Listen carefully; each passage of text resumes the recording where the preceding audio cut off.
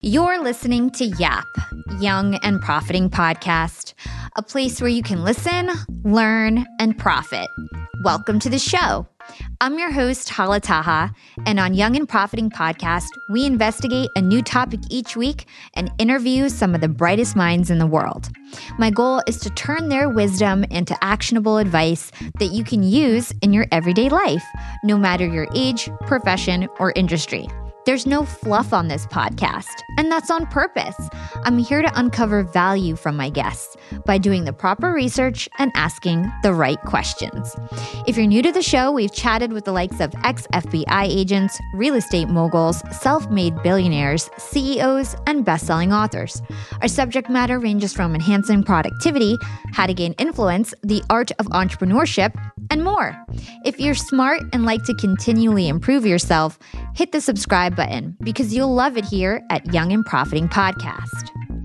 This week on YAP, we're chatting with Anthony Trucks, a CEO, former NFL athlete, American Ninja Warrior on NBC, author, international speaker, and the host of two podcasts, Awe Shift and Shift Starter.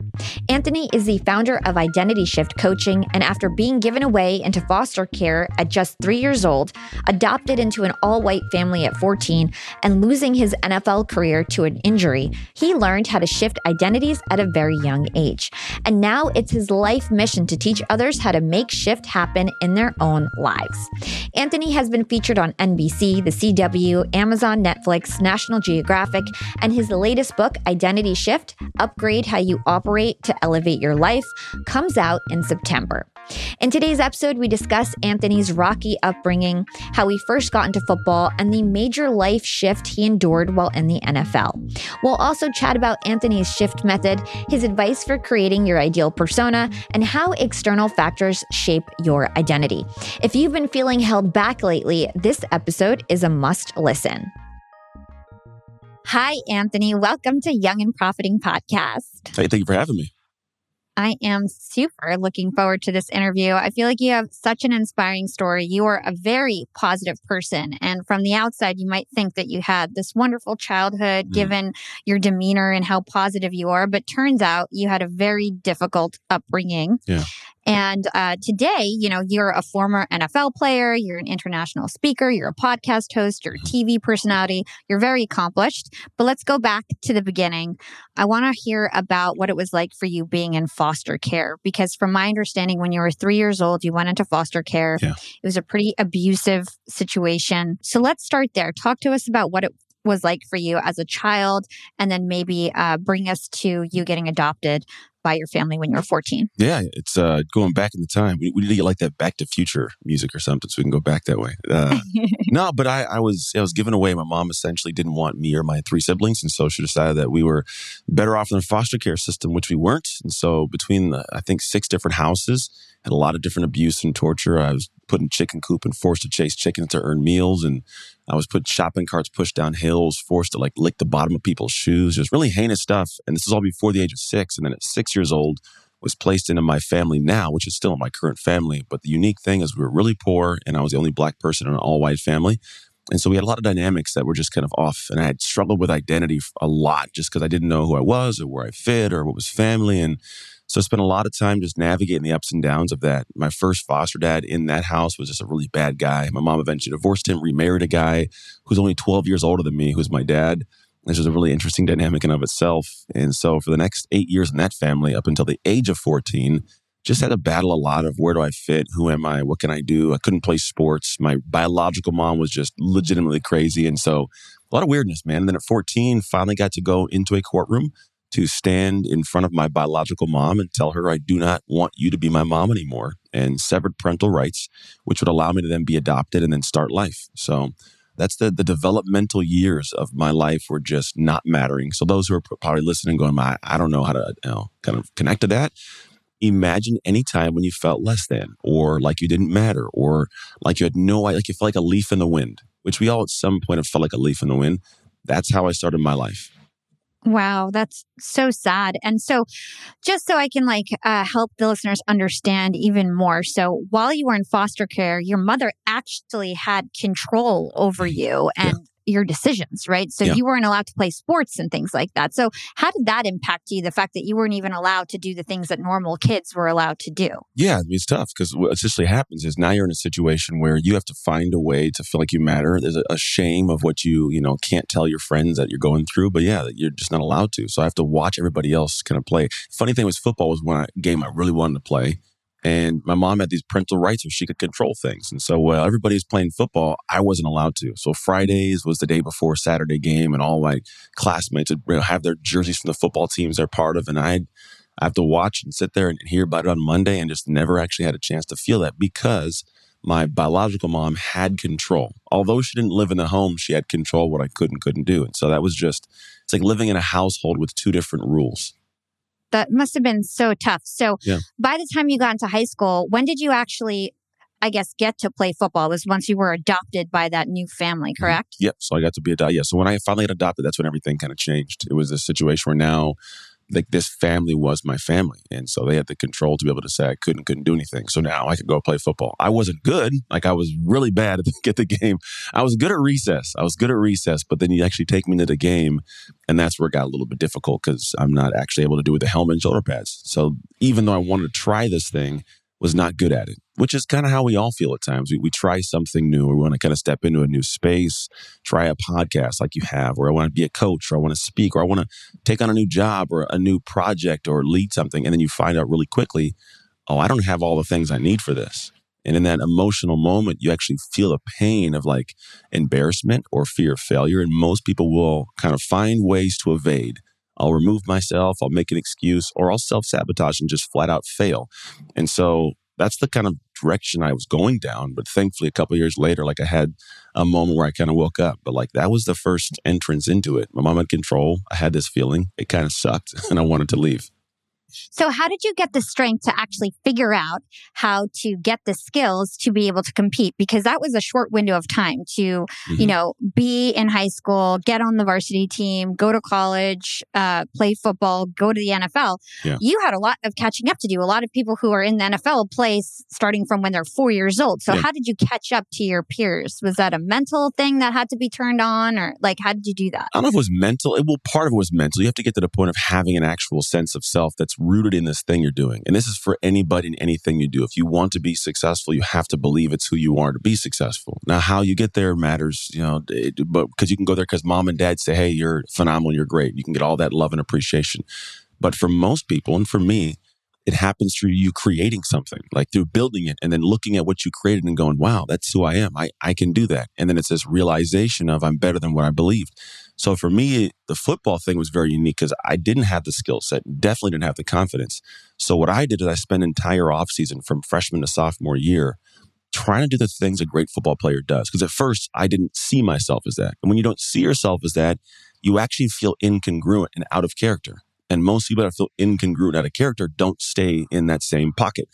And the funny thing is when I say out of character, most people hear it as a negative. But the reality is when you're trying to do something great, that's out of character because you aren't that great yet. You know what I mean? So it's actually a positive thing to try and do things out of who you see yourself to be.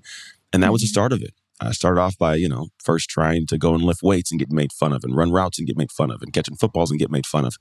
But eventually, the more you do it, the better you get, almost inevitably. And then not only do you have a better skill set, but when you've invested in that much, like the time into something, the return is different than what most people believe. Most people believe the return on the investment of time is a skill set, but it's more than that. The return on the investment of time is a skill set, but it's also an internal identification as that being who you are. So that's why people who decide like, I'm going to go and box, the first, few times you're not a boxer. But you get out there 3, 4, 5 years, you got skill sets, but on top of the skill set, you're a boxer. That's who you are. There's a different ownership to it. And so that's kind of what I did in that off season. And it's what we've all done. We've all actually done this many times in our life. We just do it haphazardly and we do it unintentionally. But when you actually get to the point of doing it with conscious forward effort, you can create whatever you want in life because you're creating not just the achievement, but also the transformation into that person.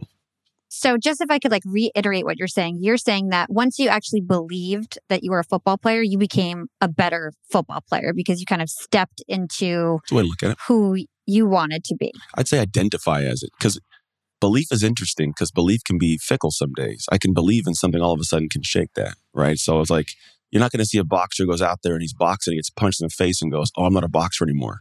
No, you're always a boxer. That's just who you are, right?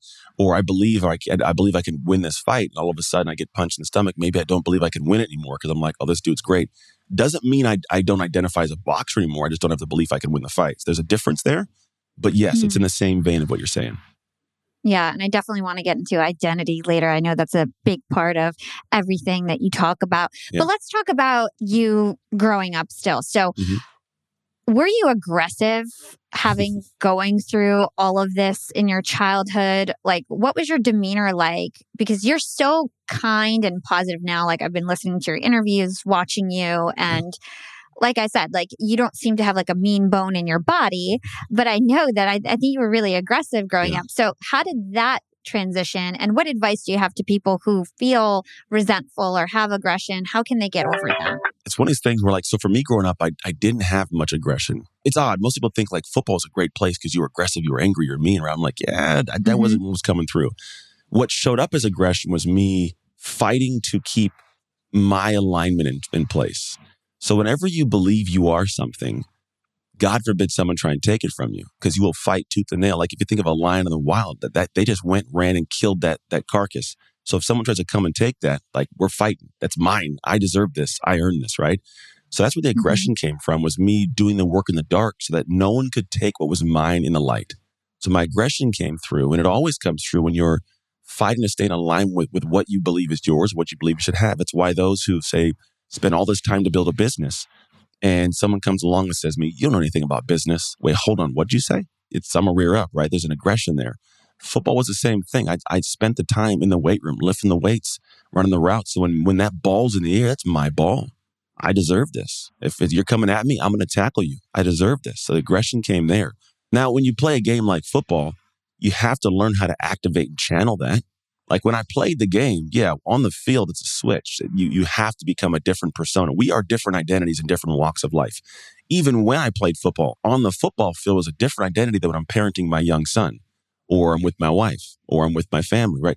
There's a different identity, and that's okay. It doesn't mean you're a different person, but a different part of you is being shown. A different part of you is being expressed, right? There's the gentle, there's the kind. So at this point in my life, it's like most people, the only reason I have, this persona of like I'm a gentle guy, and I am a very nice, calm, cool, collected guy.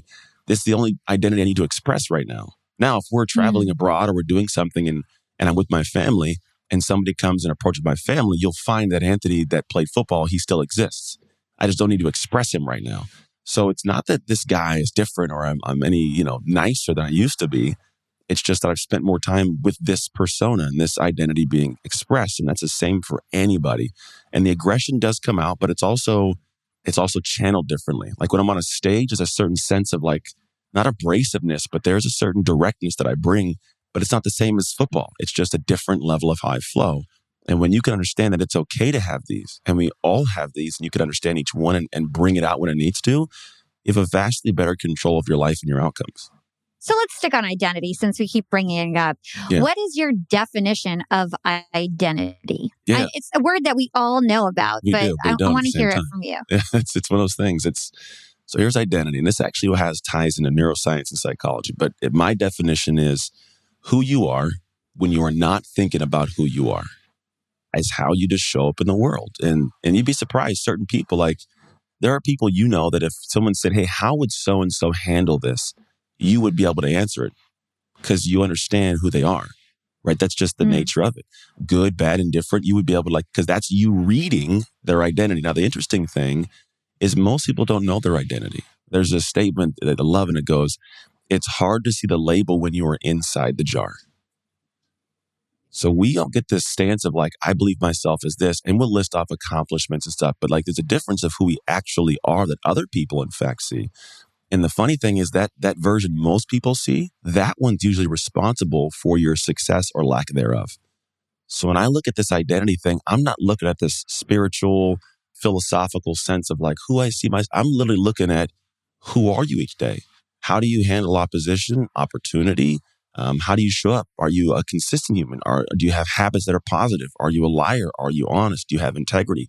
Things that would show up in immediate moments without you consciously processing. The $20 bill you see somebody drop. Do you pick it up, put it in your pocket and keep walking?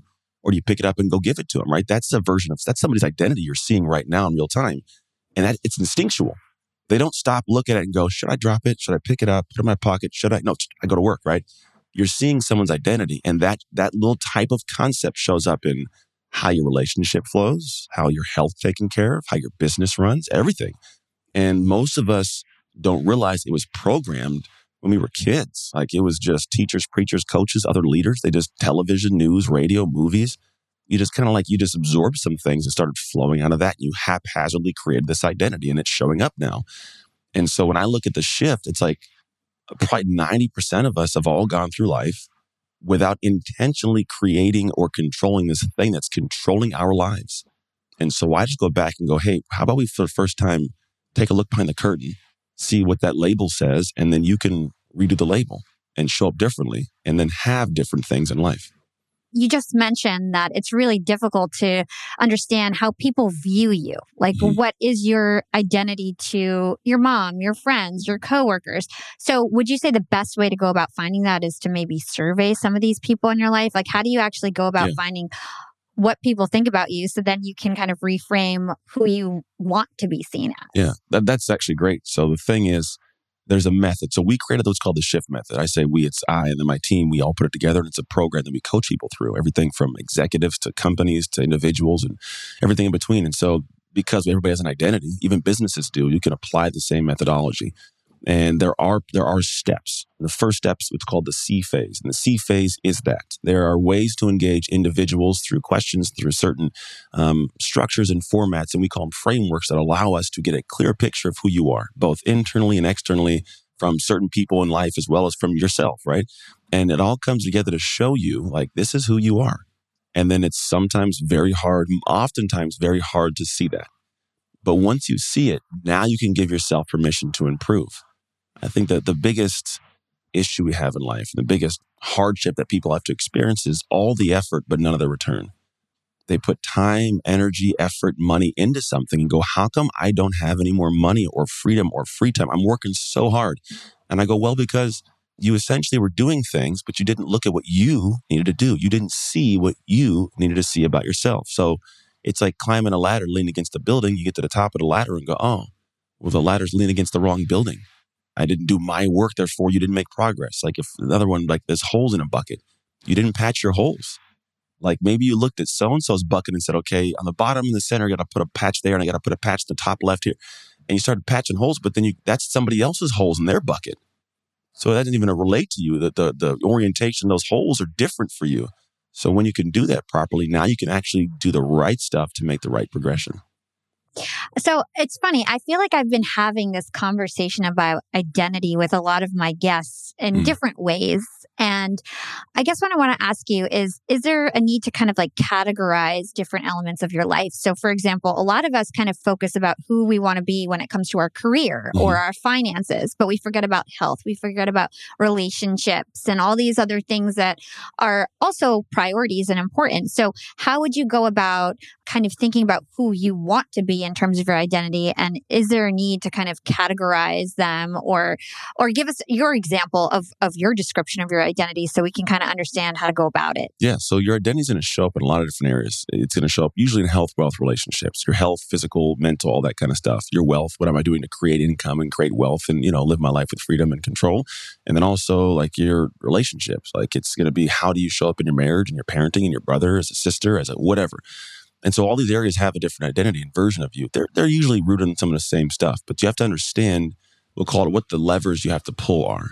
Because most of us have no idea. Like when I talk about, actually, part of what we do is we architect a zone identity. And then just to make sure it makes sense, there's a level when we're in a zone. We're just impenetrable. We have confidence. We flow. We're clear. We're operational. Just everything seems to move and the world seems to just fade away and I'm at full speed, right? That's a zone. And that's a version of our identity that we have to shift into. But most people aren't aware of what's going on, right? So that's the first piece of it. But you have to actually craft that. You architect that before you can activate in your life. But you need to know what the different levers are that allow you to architect. There's 6 of them. And they float kind of in this other pool, which we'll talk about in a second. But the first 6, the base core ones, are beliefs, thoughts, actions, mindset, habits, and ego. And all those are kind of like a Venn diagram. Your beliefs, thoughts, and actions are the core pieces. And then you have overlapping beliefs and thoughts or mindset, overlapping actions and thoughts are habits, overlapping actions and beliefs are your personal pride and ego. And when you understand all these areas and then you create the version of your zone identity with these. So what does my zone identity believe? What does it think? What actions does it take? What are the habits it has? What's the mindset it has? What are the things that it anchors its personal pride and attachment to, where it feels proud that it did this? When you can think, okay, that's this level of my zone. Now I got to architect the actions that allow me to habitually do things to become that, to be able to not just say, you know what, I think I could be a podcaster, but no, I believe I'm a podcaster because of blank, blank, blank. So when I look at the work I'm doing and how I talk to people, the first part of it is understanding the levers. And then once you understand what they are, now you can create something that allows you to pull those levers to where you actually set yourself up, and in time you become that person. Young and Profiters, they may call me the podcast princess, but I'm also the LinkedIn queen. I've been a LinkedIn influencer for 6 years now, and I teach one of the most popular courses about LinkedIn. And I love to teach sales on LinkedIn because when it comes to B2B sales, LinkedIn has got that on lock. LinkedIn is where all the decision makers are hanging out. There are 180 million senior level decision makers on LinkedIn and 10 million C-suite decision makers. These people are on LinkedIn and they're in the mode to buy. They're using LinkedIn for their buying journey, to research vendors or sales reps that they might work with, to look up how to solve their problems, to learn from industry thought leaders. They are in the mode to buy, whereas on other platforms, they're in the mode to be entertained. You want to get them in the right mindset. You want to cut through the noise with LinkedIn ads. In fact, 79% of B2B marketers rate LinkedIn as their top channel for paid media. And LinkedIn has the best targeting because they've got all these different inputs. People are putting their resume basically up on there. And so there's so many keywords that they can use to target the right decision makers so they can hear about how you solve their problems.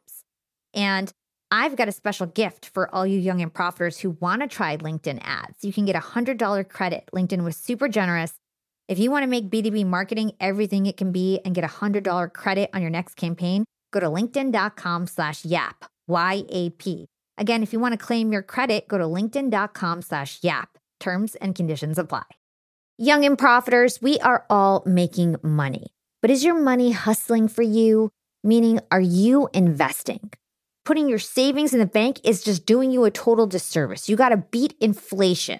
I've been investing heavily for years. I've got an E-Trade account. I've got a Robinhood account. And it used to be such a pain to manage all of my accounts. I'd hop from platform to platform.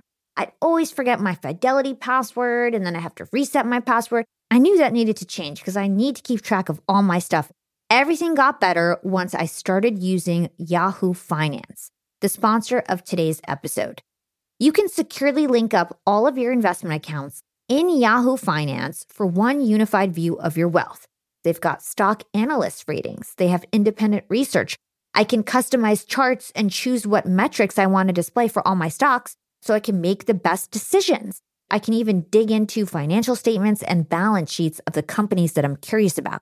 Whether you're a seasoned investor or looking for that extra guidance, Yahoo Finance gives you all the tools and data you need in one place. For comprehensive financial news and analysis, visit the brand behind every great investor, yahoofinance.com, the #1 financial destination, yahoofinance.com. That's yahoofinance.com. Hey, Yap Fam, starting my LinkedIn Secrets Masterclass was one of the best things I've ever done for my business. I didn't have to waste time figuring out all the nuts and bolts of setting up a website that had everything I needed, like a way to buy my course, subscription offerings, chat functionality, and so on, because it was super easy with Shopify. Shopify is the global commerce platform that helps you sell at every stage of your business. Whether you're selling your first product, finally taking your side hustle full-time, or making $500,000 from your masterclass like me. And it doesn't matter if you're selling digital products or vegan cosmetics. Shopify helps you sell everywhere, from their all-in-one e-commerce platform to their in-person POS system. Shopify's got you covered as you scale. Stop those online window shoppers in their tracks and turn them into loyal customers with the internet's best converting checkout. I'm talking 36% better on average compared to other options out there. Shopify powers 10% of all e-commerce in the US, from huge shoe brands like Allbirds to vegan cosmetic brands like Thrive Cosmetics. Actually, back on episode 253, I interviewed the CEO and founder of Thrive Cosmetics, Carissa Bodnar, and she told me about how she set up her store with Shopify and it was so plug and play. Her store exploded right away. Even for a makeup artist type girl with no coding skills, it was easy for her to open up a shop and start her dream job as an entrepreneur. That was nearly a decade ago. And now it's even easier to sell more with less thanks to AI tools like Shopify Magic. And you never have to worry about figuring it out on your own. Shopify's award-winning help is there to support your success every step of the way. So you can focus on the important stuff, the stuff you like to do. Because businesses that grow with Shopify. Sign up for a $1 per month trial period at shopify.com/profiting, and that's all lowercase. If you want to start that side hustle you've always dreamed of, if you want to start that business you can't stop thinking about, if you have a great idea, what are you waiting for? Start your store on Shopify. Go to shopify.com/profiting now to grow your business no matter what stage you're in. Again, that's shopify.com/profiting. Shopify.com/profiting for a $1 per month trial period. Again, that's shopify.com/profiting. Oh my gosh, that's super powerful. I recommend that everybody go rewind that back because you dropped so many gems. So let's go back to your story. You had a huge identity shift at one point in your career. You were in the NFL, then you had a terrible shoulder injury, and you found yourself at the height of your career. And then the next minute you were a personal trainer, and all that really mattered, I think, was caring for your family. So what was that shift like for you? And how did you come out the other side? Because a lot of people would have been just devastated from that point and maybe given up on their career, where you went on to become a speaker and you went on to do a million other positive things. So how did you get over that hump? I did the work I teach. And back then, I didn't know what I was doing. You start something out. It's like the first iteration's like, it just kind of sucks. You tattoo your own leg, and then eventually you're doing these amazing, tattoos. Same thing. It's no different. I started out by looking at my life and like going through a lot of different stuff of conversations I had to have, ownership I needed to take on situations, realizing that I was the common denominator in all of my problems, like certain little things. But then you start navigating through it. And what took me, years to figure out, I've been able to collapse down for months for people. And they can actually go through the exact same type of process that's way more refined, way more structured, way more detailed. And it's not based on me guessing anymore. It's like, this is what you do.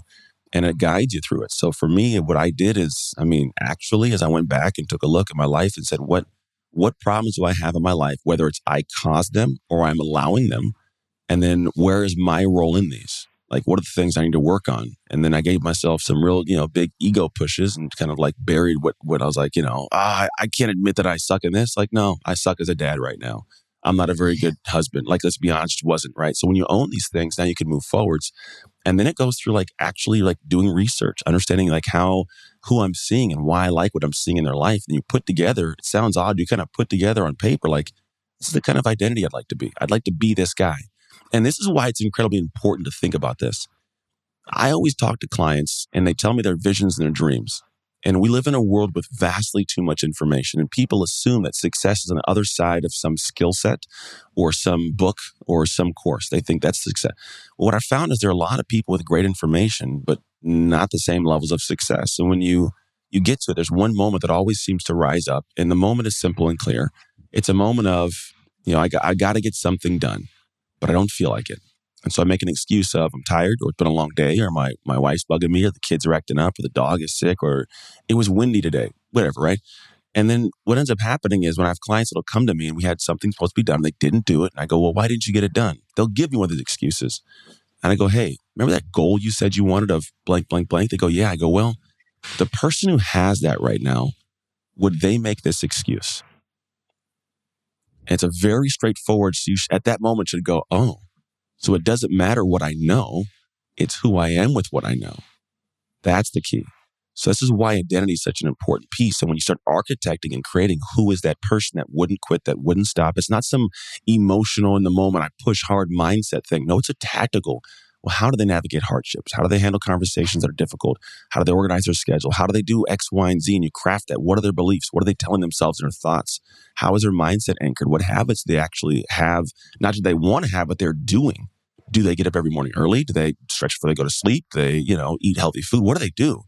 And then you start looking at, that's what I need to put into my life. So then for me, we take that and that's what I did back when I was going through the world. It's like, how do I do this stuff and make it real? And you just put it into your life, which is simple, but not. Because I know a lot of people that have planners with no idea how to plan. It's like, I got this cool planner and I don't do anything with it. But you have to put it into your life. Once you've done the previous thinking, now it has to go into your life.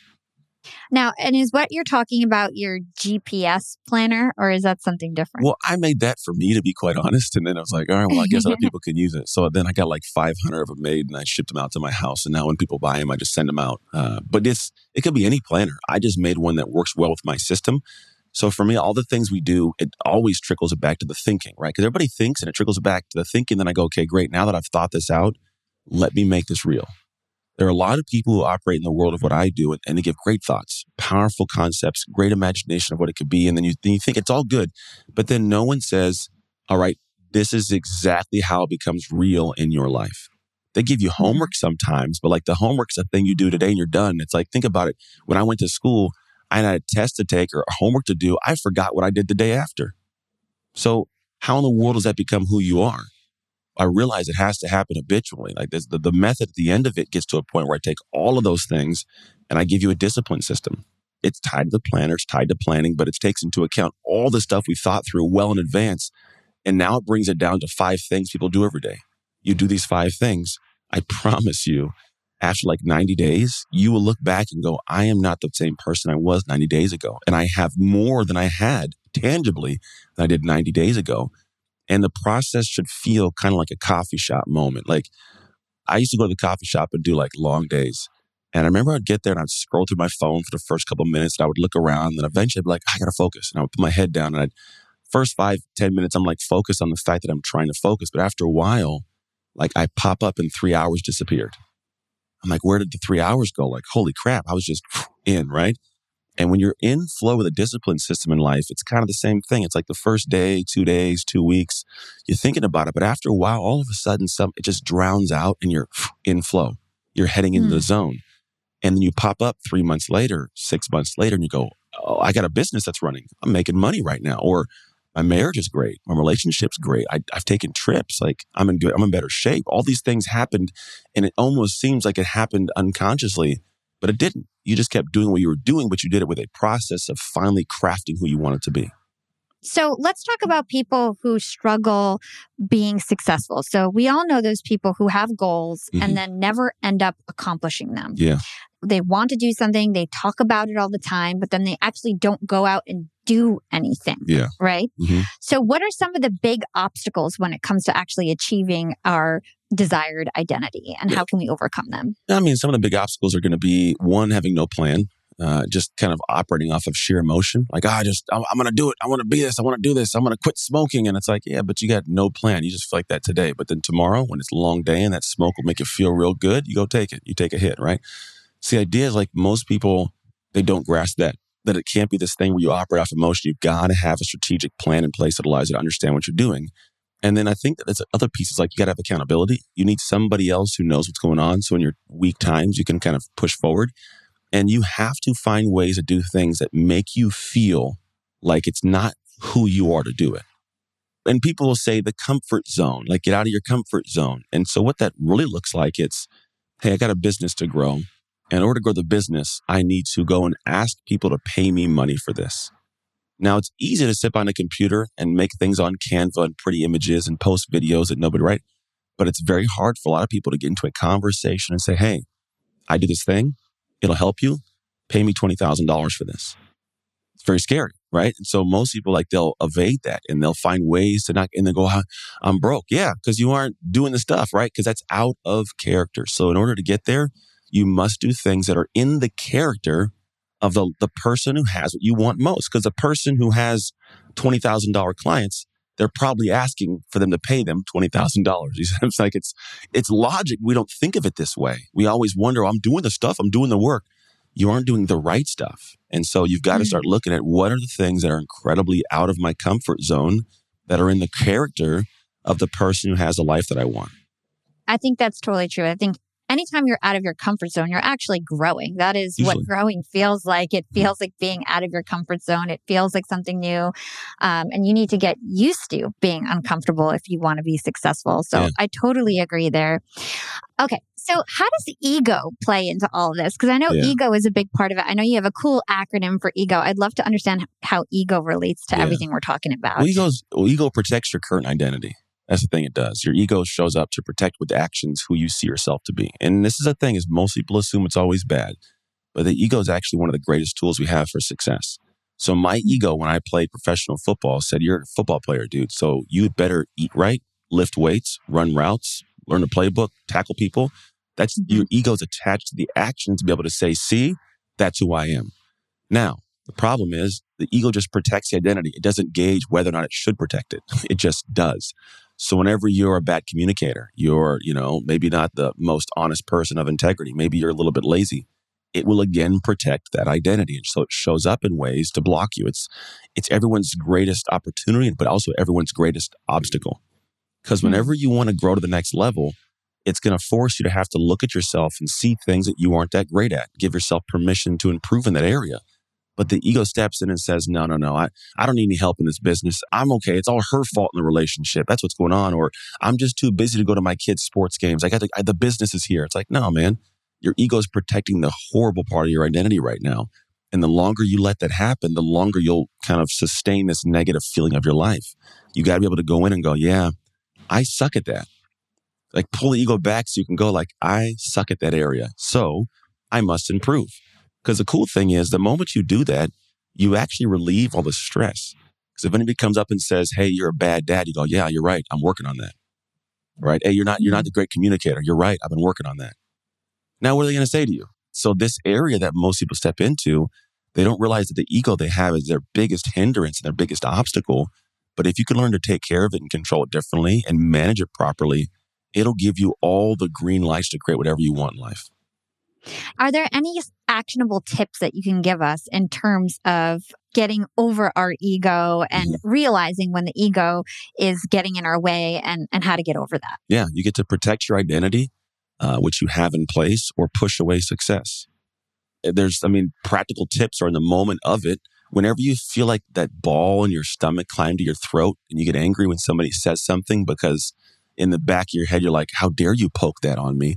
And for example, I got a guy who's a buddy of mine who calls and says, hey, my girlfriend and I are having an argument. It's a little conversation. I go, what's going on? He says, well, she had some issues take place and she went somewhere and she wanted chocolate, but she didn't actually say, get me some chocolate. She just mentioned she wanted.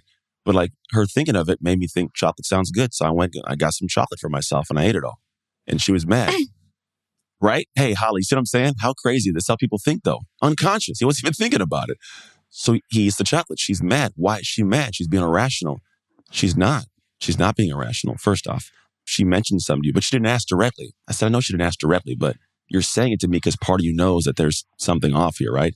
But I said, on top of that, you got to realize that you did something off. And if you don't, then you're going to do it again and again and again because you will protect that part of your identity and whatever it is. Or you can pull the ego back and go, look, I messed up.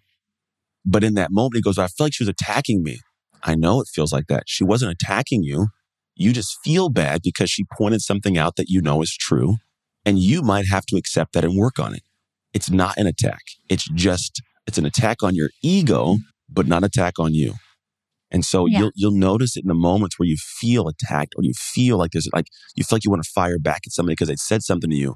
But if you learn to listen to what people are saying, not just how they're saying it, you'll find that the world's trying to give you ways to improve. Everybody in your life who loves you, they're saying things to you because they want you to be, but no one wants someone they love to feel like crap. That I know. I've never met anybody where I love you and I hate you. I'm gonna kick you in the teeth, right? We're saying things that we think in our head, like, man, if you just knew this, your life could be better. You could do better. But you're taking it as an attack on your persona. It's typically not. I mean, there's obviously moments where there are, let's be honest, there are some sucky people, but the majority of it's not, but we feel it that way. So a tactical thing would be like, when you feel that, stop for a second and question, go, why do I feel that? Is there truth to it? If there is truth to it, can I own up to it and admit it and then give myself permission to improve? Because the moment you give yourself permission to improve, here's a beautiful thing. You release that anxiety because now you've admitted it. It's like it feels bad for a second, then it kind of drops off the deep end. Like, I don't feel bad anymore. And you now have an ally, somebody who wants to be there to support you, to help you, to love on you. And you find you actually deepen relationships. So like it should be, when you still feel those moments, those should be precursors that kind of notify you like, oh, ego's popping up right now. Let me take a look at this. That's such great advice. So I know that you talk about identity shift and you've got 3 steps to have an identity shift. It's see, shift, and sustain. Yeah. Can you walk us through that? Yeah. We've been doing a lot of it kind of just conversationally, but look at it like this. See, shift, sustain. It can show up in what I call like your zone identity, but there's 3 stages. So the first one, C, is like seeing your zone lags. If you want to get to the zone, there are things that are lagging behind. They're the parachutes pulling on the car. So you got to find out, what are the things that are keeping me stuck? What are the holes in my bucket, right? So that's the C phase. The shift phase is the work. It's actually creating what's called a personalized shift plan. It's from you seeing what you need to work on and then you crafting an actual plan to take care of it. Doesn't always mean you're activating it and putting it in the world just yet. It just means you're crafting that plan so you know like, all right, this is what I need to do to change my life. It's certainty. That's the one thing a lot of us lack is certainty. And the way we do it, you come out of that, you look at a piece of paper and go, dang, if I did this, I would become this and I would have that. I'd have the car, the house, the relationship. So like, this is what I got to do to become that person that has those things. Then the last piece is what's called a discipline system. It's a system that you put in place around your life, how you structure things, how you plan things, how you infuse stuff into your life, how you keep good boundaries so people don't come and tear down your plan and your process and you can stay in flow. If you fall off track, how to get back on track quick. This is all part of it. And when you have the discipline system, that's you at the coffee shop. Head goes down, I go to work. And then all of a sudden, here's the crazy thing. In the beginning, it is hard to do. It really is. A lot of the things we talk about habits-wise that are out of character, it's hard to do. But here's what happens. After a while, you've been doing it for a while, it becomes who you are to do it. So where in the beginning it was really hard for you to do that, it now becomes harder to not do it. Let me explain this. Like, I hope that's one. If we got anywhere in this conversation, this is where we need people to get. When we're looking for identity shift, let's say, for example, it's cold calling in your business. In the beginning, it'll be incredibly hard for you to do it, but then you do it enough to where like you get success and you find it's who you are to do it. It'll be the thing where like it's hard for you to not do that every day. And so what happens is when it's that level, it's easy. It's effortless effort. And now what happens is you get the same, if not more, return than you did when it was hard to do because you could do more of it. It's easy. And that shows up in any place in your life. And when you can transition to that shift of like, this hard stuff is now, it's who I am so much so that it's easy to do, you start accumulating so much momentum that people look at you and think you're magical. Like, no, I made this shift and this is now who I am. And did you go over the last one, the tree step? Oh, I didn't know. That's actually part of the process. That's what's called a sub-framework. But yeah, the actual beginning of all of this comes down to, like, I look at it like the GPS. Like, I want to go somewhere and then I got to chart that path. But most of the time I have to figure out where you're starting because GPS needs 2 destinations or 2 different locations, where I'm at, where I'm going. So we do something called Roots and Fruits. That's it's 10 separate sections of who you are that create the tree of life that is you. And when you anchor these down and you're clear on them, it actually gives you the ability to understand where you need to make improvements in your actual life experience. And that weaves into the process as well. But that's more of our measuring tool. We start with that, get a clear picture where you're at, and we periodically are checking that throughout. So you have this tangible, like numeric base of like, oh, I see myself making this shift. Got it. Okay. So I want to talk about environment because all of this sounds great, but I feel that if you're not in a healthy environment, it is almost impossible to do anything like this. I've been in situations where, for example, I started a company that I now have 63 employees. And when I was first starting my company, my partner at the time was really negative about it and told me that I couldn't do it and told me I was crazy for quitting my job. And it was really hard for me to actually make that shift into an entrepreneur because I had a lot of people in my life who were telling me, you can't do it. You're not good enough. Like, it's not going to happen. I proved them all wrong, but I feel like I would have made that shift a lot quicker had I just had a more healthy environment about that specific topic, right? So what do we do if we're in a bad environment? And in your opinion, does it not matter? Can you do this no matter what environment you're in? No, it's a big piece of it. So in the roots and fruits, one of it is actually like it's friends, it's family, it's where you place your energy. Because the problem is for a lot of people, they think they can do it in a bubble and then all of a sudden pop out to the world and say, hey, look at me, world. But we're not humans that are built like that. We are literally designed for connection. It's how we're built, from handshakes to eyeballs to the fact that I can I have a brain chemistry that figures some thought out and it puts it into my lungs to push air through vocal cords into a microphone out to your ears. You hear it and it does something to your brain. Like that's a divine design. That's not an accident, right? So you can't operate in a silo. And so what I found is like, you've got to be around. And here's why you got to be around people. There's a lot that we don't know. There's just too much. There's vast amounts of knowledge that we'll never even realize we don't have access to. But what I found is when you're around people, there's kind of like this weird, there's a great book called Outwitting the Devil. It's about harmonizing. And when you're around higher level people, you'll naturally harmonize to what they think, how they flow. It'll feel like a fish out of water when you're first around them. And they elevate your conscious thought of what's possible beyond what you could have thought on your own. And so when you want to elevate yourself, people are like, get around the great people. You're the average of the 5 people you surround yourself with. Mm-hmm. And I don't believe that to be 100% true. I think it's like 90% true. I think you are the expectations of the 5 people you surround yourself with. And the difference is actually pretty big, because if I say I want to make $2 million and I have $500,000 right now, you'd assume you got to hang out with millionaires, people that have $1 million. And I'm like, okay, but what if none of them want to make more than $1 million? But there's a guy that's side by side and we both $500,000 a year. We both want to make $2 million. I'm with him because his expectations are above the millionaires. Now they may have different information. I may go piece and grab some things, but I want to be with the people that have expectations at the place I want to go. So that's the difference. And so that's why environment and community is big, because you feed off them, but you also get insights and information that you would never have created in your own brain. Oh my gosh, I love that. Expectations. I think that's great. Okay. I want to talk about your new book, Identity Shift, comes out in August. Is that correct? That is correct, yes. Awesome. What can people expect from your book? You can expect 2 things. One, it's anchoring the concept down. So I wrote it in a way that gets you to get it, if that makes sense. Like I want people to really embody and embrace it, like digest, like, oh, that's what identity is. And then from there, the concepts go into action. Because I think there's a lot of good books and teachings that give you the concept. And you go, okay, and then you got to figure out what to do with it all. Whereas for me, in the book, I put in our shift method, like the baseline understanding of it's all inside there. And so what happens is you could actually go in and then read through it. And then now that you read through it, you understand it. And then anybody listening now, if you go to identityshiftbook.com and then use the code YAP, which is the code specific for this podcast, I give you, after you've bought the book, the audiobook, the digital book, and a workbook that allows you to increase the cognitive rigor of this, which means you learn it in the book, but then, I mean, how often we read books and forget 90% of what they were? Whereas for me, I'm like, I want you to get it, but if you can get it and listen to it and then go apply a couple of different, like think through critical thinking, it anchors itself. So now in your subconscious, you've rooted some thoughts of how you're giving yourself permission, how you're taking action, what you're doing, and then you can actually make that shift in time. Young and Profiters. Yap Media is growing so fast. I have 10 open roles just this month. In the past, it would take me so long to find hires. I have to go on all these different job sites. I have to create my own skills assessments. That's why I let Indeed do a lot of this heavy lifting for me. Indeed is the powerful hiring platform where I can attract, interview, and hire all in one place.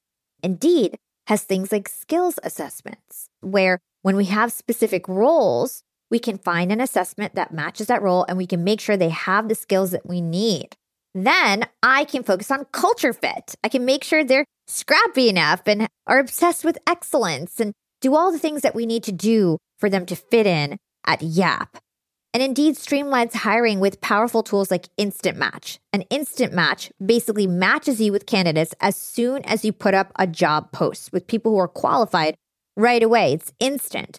And the best part is it gets better as you use it. So now when I use Indeed, especially when I'm hiring for similar roles, I get people right away where they know that I'm going to like the candidates because they can see what my preferences were in the past. It gets better as you use it. According to US Indeed data, the moment Indeed sponsors a job, over 80% of employers get candidates whose resumes are a perfect match for the position. It's like waving a magic wand that gets better as you use it. So I love using Indeed. We've found a lot of our A players on there. Join more than 3 million businesses worldwide who count on Indeed to hire their next superstar like we do at Yap Media. Start hiring now with a $75 sponsored job credit to upgrade your job post at Indeed.com/profiting. Offer is good for a limited time. Claim your $75 sponsored job credit at Indeed.com/profiting. Again, that's Indeed.com/profiting. And support the show by saying you heard about it on Young and Profiting Podcast. Again, it's Indeed.com/profiting to get your $75 credit. Terms and conditions apply. Need to hire? You need Indeed. Awesome. And I'll definitely stick that link in the show notes. Thank you for creating something custom for my audience. Yeah. And the last question I ask all my guests, and this is an opportunity for you to share something that you wanted to talk about that maybe you didn't get to, is what is your secret to profiting in life? Profiting in life? Peace. That's it. That's the answer. I wish there was a better one. I think that there's this desire for people to be somewhere at all times that they're not at currently. And for me, I found a great way to fall in love with the day and not the destination. And there's something unique about that in my mind, because it's like metaphorically, think about if I was to travel to wherever you're at. I'm just going to assume where are you at? I just maybe asked New that. Jersey. You're in New Jersey. I'm on the other side of the world, or country, not world. Might as well be the world sometimes. So if I want to go to your house, right? I leave my house and the car to get me is late and it's freezing outside. I'm stuck in the rain. And then I get to the airport, my flight's delayed and I got to sit next to a baby when I get on, and then I land. And then the car I get into takes me to the wrong location. And I get to the place. Even if your place was amazing and beautiful, I'd still walk in a frumpy mood, right? Because the journey there sucked. So even the destination being great doesn't help. But if I leave the house and it's beautiful outside and the limo picks you up early and I get to the airport and they say, hey, sir, we're going to upgrade you to first class. Cool. And I land and I get there, there's a meal waiting. You got a little sign like, hey, let's get some food. And we go to the place. Even if your house is dirty and not ready to go, I'm cool. Still in a good mood. We'll get it cleaned. I got time because I'm in a good mood and I enjoy the destination or the journey. So what I'm looking at for my life, I believe, is seeking peace. Like, not in sit in a pillow, but I think peace is finding joy in things that you don't want to do. There's things like I had a 2-hour drive to and from a podcast this morning to get back to my house. And here, the whole time I could have been funky, I got to drive 2 hours. But I was like, I get to listen to music and I get to look at the mountains and I get to see people in cars and I get there, I get to hang out with cool people. I get to come back and talk to Hala. My family's here. I seek active joy and I find peace in it. Therefore, here's the cool thing and why it's so important. You experience the world different because I can only give out what I have inside. And whatever I give out, the world as a mirror reflects back to me. If I give out funkiness because funky's in me, I get funky back and I hate life. But if I have peace, I give out peace. The world that sees the peace reflects it back to me. I experience life different. And then I have joy when I create things. I have joy when I show up in my business. I make more money because people like to be around me more. I'm in a better mood majority of the time, right? So the world reflects back positive things. And so for me, I think that's what's allowed me to be as profitable and successful in my life, is just having more peace and seeking that in the day to day. For some reason, another question popped in my mind, and that's forgiveness. Because whole different one. You having such a crazy life, you're talking about peace for me, that's how I profit in life. I'm peaceful. And to me, that sounds like I'm not resentful from my past either. Yeah. And for you could be easily a very resentful person knowing how you grew up and different things that have happened in your life. So what is forgiveness? How did you forgive people in your life for what they did to you? Because you had a lot of people who did bad things to you in your life. This is an interesting lot. So I put logic to it. When emotions, high intelligence actually gets kind of low, in my opinion. We don't think right. We don't process smooth. We think in red or we think in white. It's just oh, it's all amazing, right? And so I started thinking, I was all these people have made me feel horrible. And I started thinking why? And a couple of things have come to light for me. I had a mom that gave me away, a real dad who didn't come around when I was born ever until I found him later on in life. I've had, things in my marriage happen. I've had things in business happen. And what I've noticed for all of them are two things. One is everybody was doing their thing. And there might have been one or two people my entire life, but majority of people, they did things for themselves, not to maliciously hurt me. It wasn't a tactic or a ploy to try to actively make Anthony feel bad. It was I'm going to do this thing for me, right? And in doing it for me, unfortunately, it sucks for Anthony. That's just the nature of it. So I was all right. So they didn't do it to intentionally hurt me. Okay, what do I take the anger to? And then I go to the fact of well, if they did it for themselves selfishly, why would they do that? And then to a T, I find that most people they didn't get the right home training, man. they were devoid of something that they needed in their life to be able to be who they needed to be for me. And so am I going to get pissed at a zebra because it has stripes? It's like, man, I'm going to carry this anger around. When the reality is, it's like, you kind of have to have compassion. Like, my real mom has to live the rest of her life knowing she didn't get to do anything in my world and experience me as an adult man with my wife and my kids. She's going to miss out on that forever, right? There's a compassion, almost a pity that's like, man, it's sad simply because her parents and her world didn't give her the tools she needed to be a present mom. Now, I'm not saying she's not at fault for some of the stuff, because at a certain point you're aware, right? But am I going to carry that? Like, I don't need to carry that. In fact, like, I feel sorry for you. Like, it sucks. You get to miss out on this man in my life. And then on top of that, one of the big things I look at is like when you go off in the world, like, if you really care about somebody, you really want them to do good. And the longer you hold that shame and kind of heavy over them, they can't grow out of it. And then on top of that, we go back to that same, what you have inside, you give out. And if I carry that around all day long, that comes out of me and the world reflects it back to me. And like, if you're in a relationship and you have trust issues because your mom gave you away, well, then every time this person goes out, all of a sudden you're like, where are you at? What's going on? And then you cause havoc in the relationship. And now you're self-sabotaging. That person feels crappy. And all of a sudden, guess what happens in your life? You did it not to intentionally hurt that person, but they feel like, look, you should trust me. I've done nothing to make you not trust me. You're making them feel bad. And all of a sudden now you got to experience that. And it's a weird, crappy cycle. And so that's all these things tie together. So I started looking at logic when I started looking at forgiveness and saying, man, first off, did they do it intentionally to try and hurt my life? And then if not, like, what skill were they not given? What was taken from them? And what is something that I can have compassion and pity for? Super powerful stuff. I'm so glad that we went down that road, because I think it's really important for my listeners to understand, because I totally agree. Your energy is everything. And what you put out to the world, what you think about in your head, what you're feeling is literally what the world is giving back to you at all times. So it's really important to protect your energy and to proactively try, to your point, feel joy, feel peace, feel that higher vibration, so you can get that back into your life and get abundance in your life. So I totally agree there. Where can our listeners go to learn more about you and everything that you do, Anthony? Yeah, if you go to anthonytrucks.com or Instagram, Anthony Trucks, or go to identityshiftbook.com and you can grab the book and find out more about me there. Thank you so much. It was such a great conversation. Very welcome.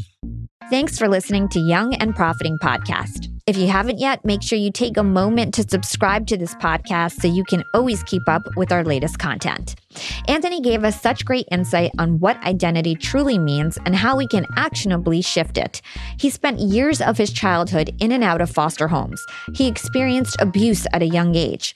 The first shift happened in his life when he started identifying himself as a football player. He defines identity as who you are when you're not thinking about who you are.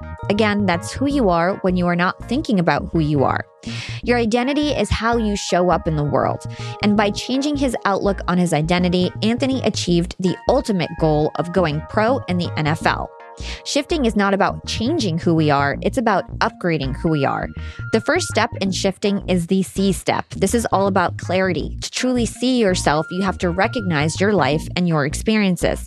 You have to determine what actions you can take to improve your own value. To actually shift, Anthony told us to focus on one daily thing to push us in the right direction. After 90 days, that one thing will become a routine.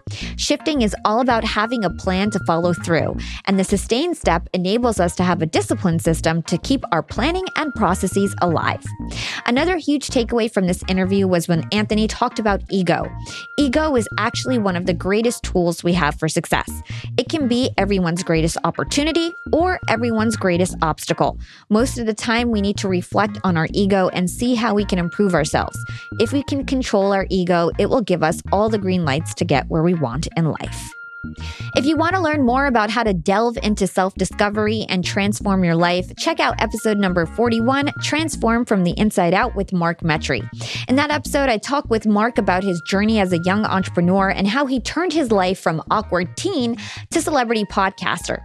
Here's a clip from that episode. So first off, I'm definitely human in the sense of like, I have insecurities, I have fears. I sometimes try to run away from pain and I don't like it and things of that nature. But also growing up the way that I did and being locked almost in like my own mind for like almost a decade, I slowly began to realize the importance of just enduring something, feeling that pain so that your mind almost is, depending on your perspective, of course, because there's a lot of people who do go through the pain, but they never end up coming out, that end up shifting their perspective and using that pain as sort of a way to build their mind. And I know today, like, there's no way I could possibly be doing what I'm doing, like speaking and podcasting and all this stuff, without going through a ton of social anxiety and without going through literally every single day my brain telling me, you're a loser, stop talking, you shouldn't talk to these people, versus now being on a stage and talking to people. And my brain still sort of operates in that same way, but because I've seen this happen so often, I'm now able to be like, I literally don't care what anybody thinks about me or what my brain is telling me people thinks about me, because there's a big difference. And so it's just a massive grower. And, you know, obviously I'm still human. Sometimes I try to run away from it, but I know, like, in the long term, it's good. And, like, I read this quote and it's like, a bad day for the ego is a great day for the soul. And it's basically like, when you go through hard times, it's going to suck, but you've just got to realize this is just part of reality. This is just part of existence. There's ups and downs, and those downs are going to bring you up if you're able to shift your perspective and really use it to grow, rather than be like, oh, you know, this thing sucks or that thing, or like what I hear a lot of people my age in, like, this complain and blame culture. Again, if you'd like to learn more about an efficient growth mindset and how to transform your life by pushing through pain, check out episode number 41, Transform from the Inside Out with Mark Metry. And as always, I want to end this episode with a recent Apple Podcast review. And this week's shout out goes to Danny3654. Powerful and insightful podcast. Hala is an incredible interviewer and asks really probing questions. You almost feel like you're in the studio with them when she chats with her guests. Thank you so much, Danny, for listening and for taking the time to write us a thoughtful review. I'm super happy to hear you feel the intimacy of the conversations. I try to know everything about my guests so they feel comfortable in opening up and knowing that I fully prepared for the interviews. And of course, I want to give a big kudos to my assistant producer and lead researcher, Greta, for all her hard work in supporting me with these episodes. She prepares bios and briefs and facts and questions, and then I do my own research as well, and it makes for a really great dynamic duo. So shout out to Greta, and shout out to Danny3654 for leaving us this amazing review. And if you want to be featured on Young and Profiting Podcast, please remember to like, subscribe, and give us a 5-star review on Apple Podcasts. That is the #1 way to support us at Young and Profiting Podcast. It's a free and effective way to show your support. So please take a moment, write us a 5-star review on Apple Podcasts. And if you don't have access to Apple Podcasts, you could try Castbox, Podbean, wherever you listen to this show should be fine. And go ahead, share Young and Profiting Podcast with your friends and family on social media. It is my absolute most favorite thing when listeners take a screenshot of their app listening to the end of the show, then they upload it to Instagram, tag me at Yap with Hala, and then let's chop it up in the DMs. I would love to connect with you. You can find me on LinkedIn at Hala Taha as well.